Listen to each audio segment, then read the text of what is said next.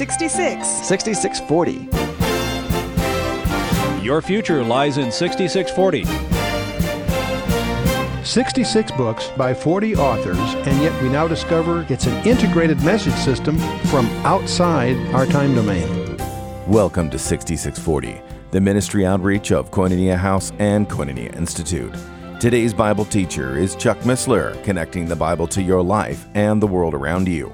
In today's study, Chuck completes his teaching on the book of 1 Thessalonians, chapter 5.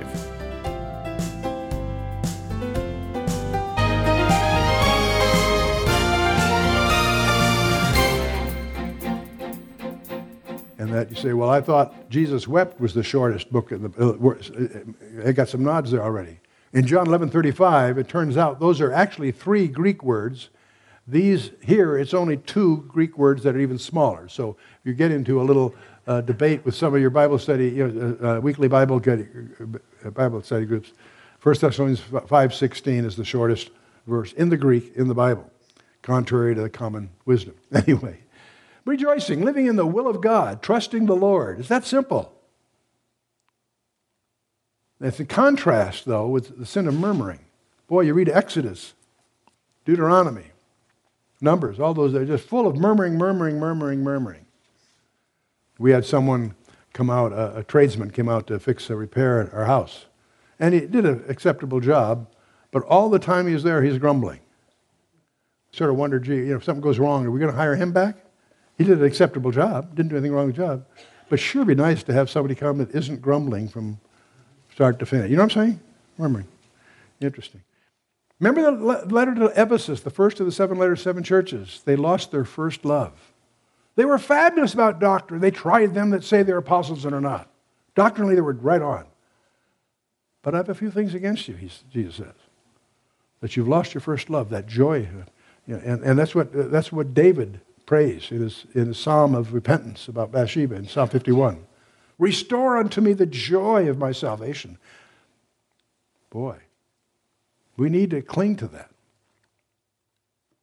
The word evermore there is an interesting word. It's a favorite of Paul. He uses it many times, but I couldn't help but notice it's 27 times in Paul's letters and 15 other times in the New Testament. 15 plus 27 is 42. It's a multiple of 7 exactly. And remembering, that's echoes of Pauline, if you will. I think that's kind of interesting. Paradox of joy amid suffering is a major theme all through the Scriptures. The Philippian letter is a decant on this very theme.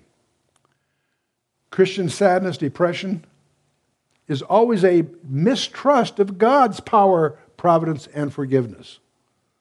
If you're depressed or sadness, that's a form of denying God's attributes. Do you trust Him?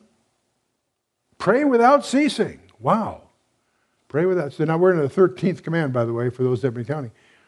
It's an adverb, constantly recurring, maintaining times of prayer. Daniel prayed 3 times a day, and he was a very busy administrator.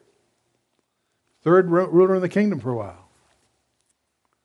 Notice that Paul, in his letters, constantly is interjecting prayers.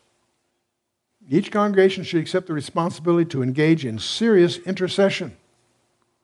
That's what Dan called us for when we started here this evening, to intercede for the KI students that are meeting this very night across the country. Prayers are not limited by time or place. If you're not in the right place to pray, you are not in the right place. In everything, give thanks. It doesn't say for everything, it says in everything, give thanks. Big difference, isn't it? Think about it a moment. For this is the will of God in Christ Jesus concerning you. In everything give thanks. That's in, not for. In whatever you're in, give thanks. God has a purpose in it. If it seems adverse to you, pray that your lessons not be wasted. God's training you for some reason. And there's no simpler recipe for a happier Christian experience than to, in everything, give thanks. Not just when you feel like it. This may be what my wife likes to call a contrary to feeling choice. She's written a trilogy of books on this subject, the mainstay being The Way of Agape. Faith choices. You choose by what you know God's will is, not what you feel like. in the confidence that God will realign your feelings to conform to that feeling. But you make the choice first. Guided by the Holy Spirit, guided by the Word of God. All of us quote Romans 8:38, where we know that all things work together for good to them that love God. For everybody, no. For them that love God and who are the called according to His purpose. Ooh, what are the most important words in that entire verse? The first three. We don't suspect, we don't hope, we don't believe. No, we know that all things work together for good. Whole different flavor, isn't it? Embrace it. Quench not the spirit. Well, we're now to command number 15. The word there for quench is actually the word for putting out a fire, extinguishing. Do not put out the Spirit's fire is what it's saying. Quenching is just saying no to God the Holy Spirit. Imagine it as a flame, tongues of fire as it was in Acts 2. John the Baptist spoke of him baptizing by fire, remember? In Ephesians 4:30, Paul tells us, grieve not the Holy Spirit. I love that because it tells you two things. It tells you that the Holy Spirit isn't a force, it's a person. You can't grieve someone who doesn't love you. We all know the Son loves us. He went to the cross for us. We know the Father loves us because He allowed His Son, can you imagine, to go to the cross for us and all that entailed. But the Holy Spirit loves us too. We don't think of it that way sometimes because we think of Him impersonally somehow because He never testifies of Himself. And yet, He's a person. We're told not to grieve Him. You can't grieve someone who doesn't love you. The Holy Spirit is there to teach us, to guide us, to direct us, to rebuke us, to show us the way to unfold the Scriptures, to give us joy and peace and love, and to transform our lives, wow, and our character and our experience. Our lives, our character, and our experience. He's got a big job. Despise not prophesying. This is command number 16. Be ready to recognize the messages of God when His servants speak. And we're going to apply that in the next verse forthcoming. Prove all things, hold fast to that which is good. This is the emblem of the firefighters for Christ. They already took that, so that's why I took Acts 17:11 for our emblem, if you will. Same idea, really. Prove all things. Just like the Bereans, we use Acts 17:11. There are others that use 1 Thessalonians 5:21. And this is a favorite of Paul anyway. He says it 17 times of the 23 occurrences in the New Testament. Prove all things, and then also, once you've done that, hold fast to that which is good. That's part 2 of that, in a sense. Abstain from all appearance of evil. Abstain from every form of evil. And that doesn't denote a semblance opposed to reality. It's a sort, kind, or any kind of species, any kind. And the very God of peace sanctify you. And here is a dandy verse. This verse is pregnant with insights. And the very God of peace sanctify you wholly. And I pray, God, your whole spirit and soul and body be preserved blameless unto the coming of the Lord Jesus Christ. Well, the word sanctify you're pretty familiar with, set apart. That's all it means to be set apart, to consecrate. It does not mean the absolute eradication of all inbred sin. Don't get carried away with some of those misunderstandings. And there's not one scripture that treats it from that standpoint. We're going to deal with this topic in depth when we get to 2 Thessalonians chapter 2. So I won't spend too much time on it here. But Jesus said, sanctify them through thy truth, thy word is truth. How do you get sanctified holy? You read your scriptures holy. Have you read your Bible wholly, completely, thoroughly? That's the command here, believe it or not. But let's get to something else here. He speaks of spirit, soul, and body. Now, many of you have probably heard of the Trinity or the triune nature of our architecture. And it may surprise you, that isn't just Sunday school theology. No, that is scriptural. Spirit, soul, and body. The triune architecture of man. We're going to talk a little bit about that here. Paul differentiates between zoukos, which is soulish, and pneumatikos, which is spiritual. They're two different things. They're both beyond physical, but they're still distinctive. So we'll get into that here in a minute. The spirit. In the Greek, it's called pneuma, which it means pneumatics. It means air, like breath or wind or air pressure. Pneumatics. Pneuma is the Greek word for air or breath. The Hebrew equivalent term is ruach, which means wind. Air, breath, the same word in the Hebrew or the Greek, in a sense. The Spirit is that which knows. It's the Spirit that knows. Don't confuse that with the brain. That's the mind, not the same thing. Spirit and soul are divisible. They're not the same thing. The Spirit and the soul are not the same thing, but there's only one way you can tell the difference, and that's from the Word of God. And we're going to take a look at that. We have the Spirit, the soul, and the body, the three elements that make up our architecture, you and me. The Spirit, the soul, can only be discerned by the Word of God. Hebrews 4:12. The Word of God is quick and powerful and sharper than any two-edged sword, piercing even to the dividing asunder of soul and spirit, and of the joints and marrow, and it is a discerner of the thoughts and intents of the heart. Wow. So they can be discerned, but only by the Word of God. And that's one of the reasons that psychology is doomed to frustration. Because they can't deal deeper than the self, the soul. They can only deal with symptoms, which are primarily guilt. They can't get at the cause of that guilt, which is sin. They have no remedy for sin. The very God of peace sanctify you wholly, and I pray to God your whole spirit and soul. Let's talk about the soul a bit. The word in the Hebrew is nephesh, psyche in the Greek, and that's where we get the word psychology from, of course. And it's all used all through the Old Testament in the nephesh sense. The soul is the seat of the affections, the desires, the emotions, and of the active will of the self, would be probably the term that a contemporary psychologist might use. The word body is soma, but if the spirit is the God consciousness and the soul is the self consciousness, the body is the world consciousness. That's our contact with the world. Our sense of physical reality comes through the body senses. So we have the spirit, the soul, and the body. The spirit should be ruling the soul, and the soul should be ruling the body. When we get that upside down, where most of us are, it gets messed up. Our soul is busy trying to feed the appetites of the body, and our spirit is tag along behind all the rest.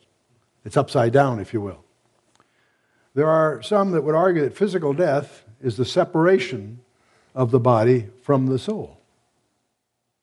And spiritual death would be the separation of the soul and the spirit.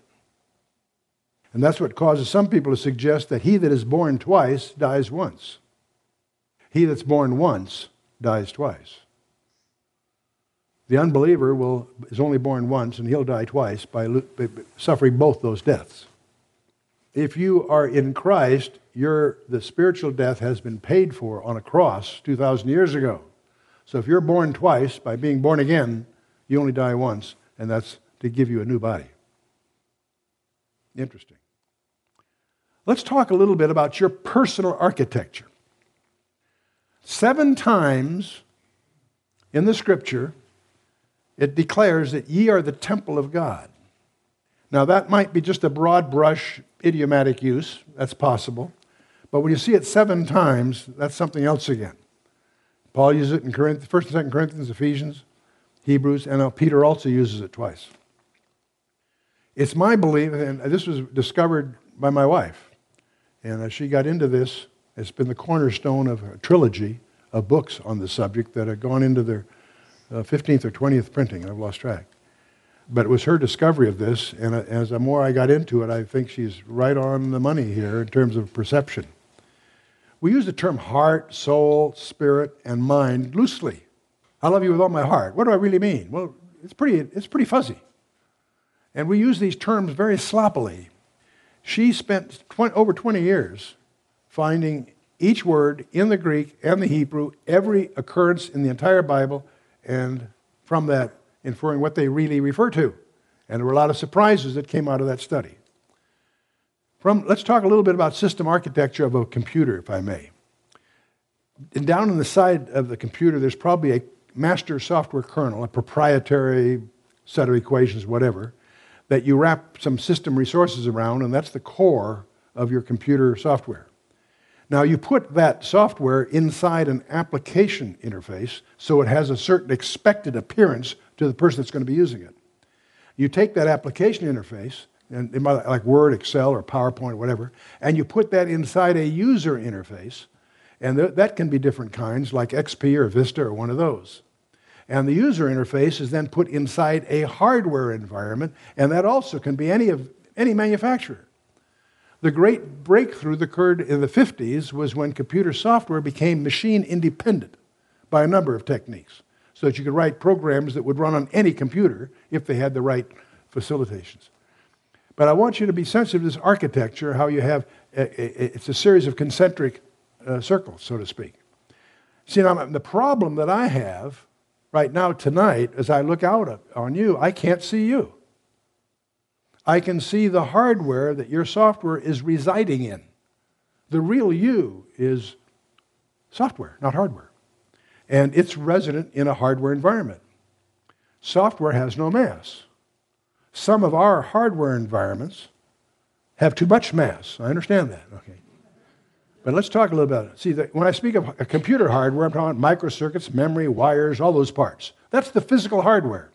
And if I lay my computer in front of you, can you tell me anything about its behavior? No, you have to know what software it's running, you see. Because inside that, the hardware is simply a residence for software. If I tell you what kind of user interface, internal interface, what kind of machine language, algorithm, whatever, I can talk about the software, but that has no physical reality. It's information. It has no substance. Well, when I look at you, you see, I see your physical body, your flesh, your bones, your circulatory system, whatever, okay? That's analogous to the hardware. When I talk about you, the real you, whether I call it soul or spirit or mind or your thoughts, whatever vocabulary, I mean, that's software, not hardware. Now, why am I making this distinction? Because it's a colorful comparison? No, there's some very profound lessons to be drawn from this. I have inserted something here just to, you think of man as a hardware, it's got an on and off switch. You take woman, and it's a little more complicated.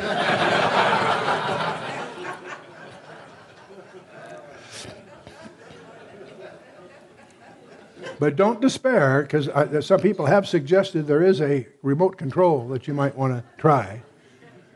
It tells you where the thermostat should be up, the toilet seat down, romance turned up. One that you can mute the snores and the sports and so forth. It's got a number of commands on there that they can just push on. So anyway, getting more serious, getting back to I couldn't resist sticking those in the presentation. But there's something very interesting here you need to understand about computers. A computer is defined as an infinite state machine. It has its mathematical existence is one of having an infinite number of states. So a programmable computer is an infinite state machine because it can alter its own states. The miracle of the von Neumann architecture is that the computer can not only operate on data, it can operate on programs, and it can change its own programs. An infinite state machine defies external determination of its internal architecture. You can't, if I gave you a computer with software in it, you try to figure out how that software works, it's almost, not quite, but it's almost impossible to infer the architecture of the software from the external behavior of the computer. And the reason I make that point, see, that's the reason we have a software industry. See, you can go to the store and buy some software and use it all you like, but you can't get in there and change it, you see. Normally, there's exceptions, but that's what makes the industry possible. The frustration of psychology is that it is attempting to determine the internal architecture of man from its external behavior. That's mathematically impossible. It's a contradiction if you understand the information sciences involved. So a psychologist is left only with symptoms to deal with, usually guilt in some form. It has no ability to deal with the root cause of that guilt, which is sin. Psychology has no solution for sin. So something else I want you to understand, see, the real you is software, not hardware. What else does that mean? If I take a little diskette and I put it on a postal scale, and I'm talking about a blank diskette, and I weigh it, it'll weigh about 7/10 of an ounce. Now, if I spend hundreds of dollars and load that diskette with 1 million bytes of software, it will still weigh how much? 7/10 of an ounce. The point I'm making is the software is information that has no weight of its own. That software I can actually transmit through the air. Software has no mass. I want you to understand what that means. It is massless. The real you has no mass. The real you is software, not hardware. Software has no mass, therefore it can pass through the airwaves, so can you. It is not restricted to our physical time dimension. Time is a physical property.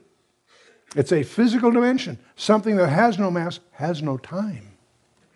You are eternal because you're software, not hardware. You are eternal whether you're saved or not. You're still software. You're still outside time. The question you don't know the answer to is whether you're saved, where are you going to spend it? If you're perfect, you can remain in the presence of the Creator Himself. If you're not perfect, well, you'll be separated forever. Forever is a long time. Unless you're in Christ, of course. Let's continue here anyway with the 1 Thessalonians wrap up here. Faithful is He that calleth you, who also will do it.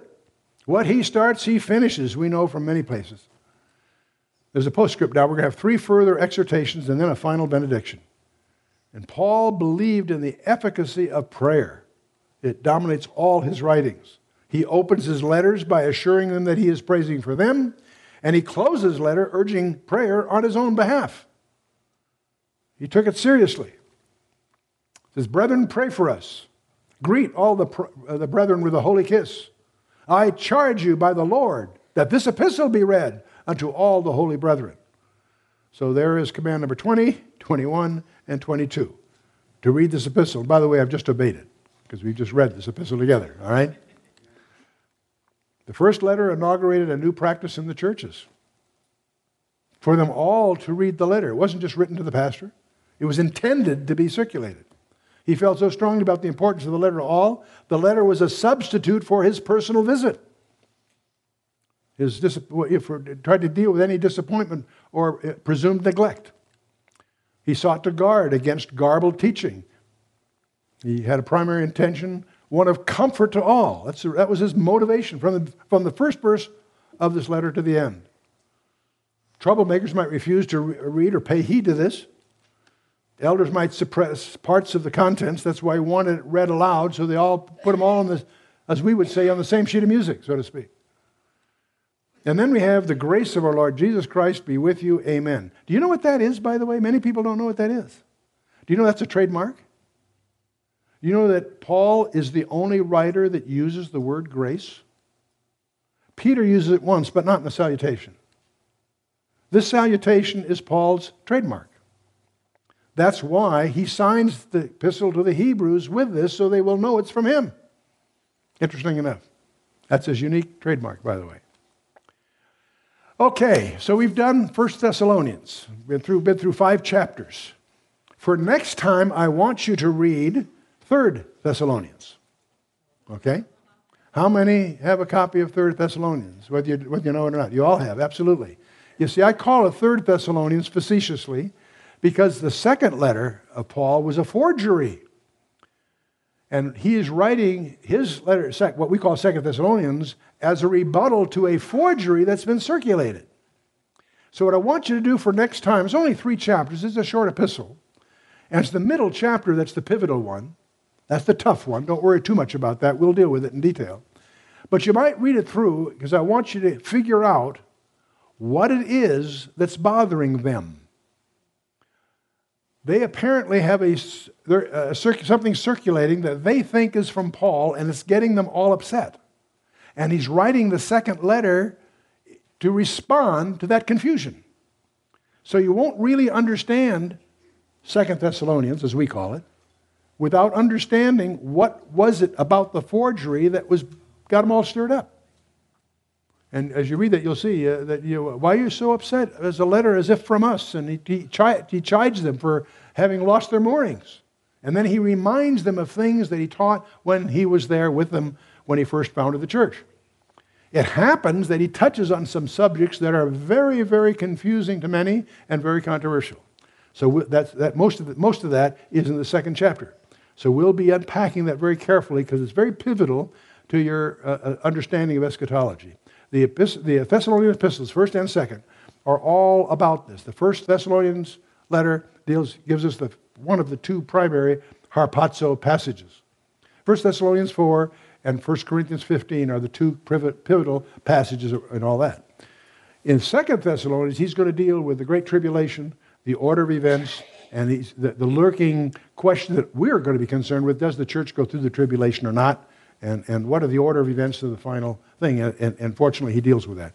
But it's not obvious because of the complexity of the Greek. So we'll go through all that as we undertake the next couple of sessions. Let's stand for a closing word of prayer. Let's bow our hearts. Father, we thank you for who you are. And we thank you for being among us. We thank you for your Holy Spirit and his tireless efforts to help us to grow in grace the knowledge of our coming King. We thank you, Father, for these passages from Paul. We thank you, Father, for the opportunity to bathe in them. We pray, Father, that through your Holy Spirit you would illuminate those things that we need to hear, that we need to apply to our lives as we anticipate the moment-by-moment eminence of our Lord Jesus Christ, in whose name we commit ourselves.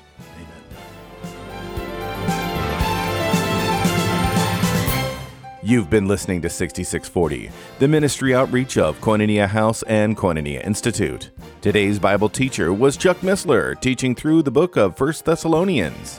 For a complete listing of resources available, please visit khouse.org. You can also call us on 1-800-KHOUSE-1. To learn more about Koinonia Institute, please visit koinoniainstitute.org. Thank you for listening to 6640 and for your continued prayerful support of this ministry.